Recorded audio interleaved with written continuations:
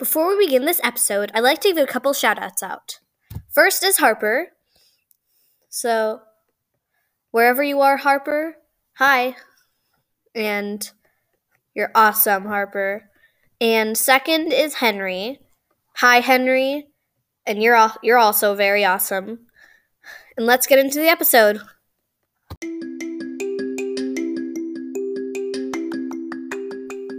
Hi, this is Sarah. And today I'm going to be reading you the prologue of my new book, The Dark Shadow Trials.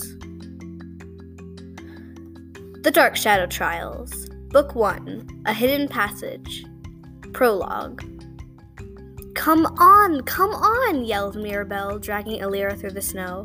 The contestants for the Dark Shadow Trials are being chosen today. I know, Alira groaned.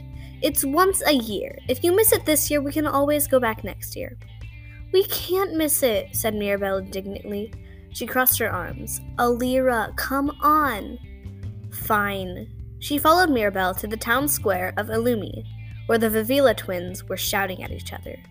I'm the fastest, yelled Zara, the oldest by 2 minutes.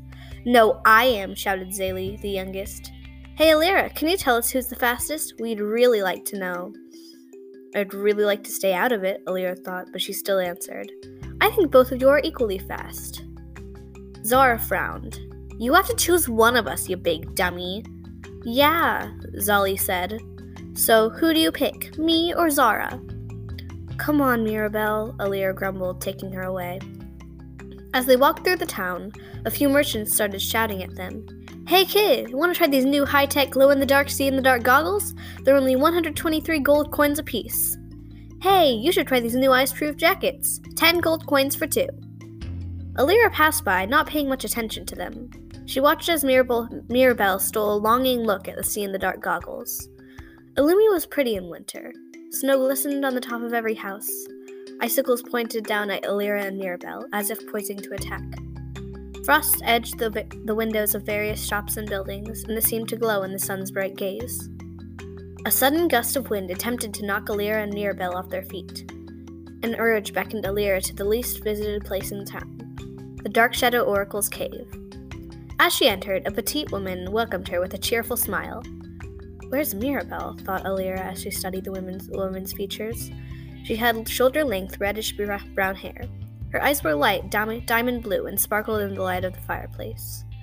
Sitting next to her was a fox-like animal, with pale brown fur and curious light green eyes.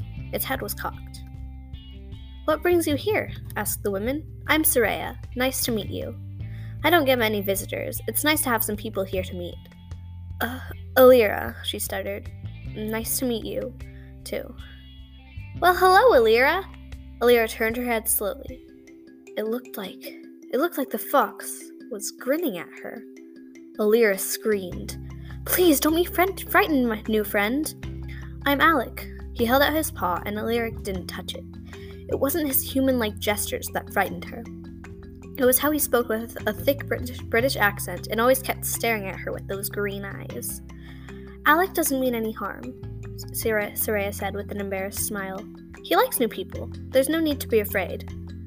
How am I supposed to believe that when he's just so creepy? Soraya gasped. How dare you? He's a beloved creature of many. You may even recognize him as the creature of the town. Oh, an Illumi fox imitator? I've read about those. They look like foxes, but they're actually dead spirits that can possess foxes and become them, but they still talk. You're very smart, young lady, Soraya smiled sweetly. How about some tea? That would be nice. Alira sat down in a chair across from Soraya, taking up a cup of mint tea from her. She sipped it and stared into Soraya's ice-blue eyes.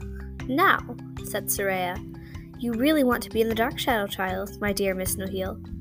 Now trust me, dearie, you do not want to leave this cave. Suddenly, Alira got dizzy. Staring into Soraya's eyes seemed to wear her out. No, Alira! That was all Alira heard before the voices began.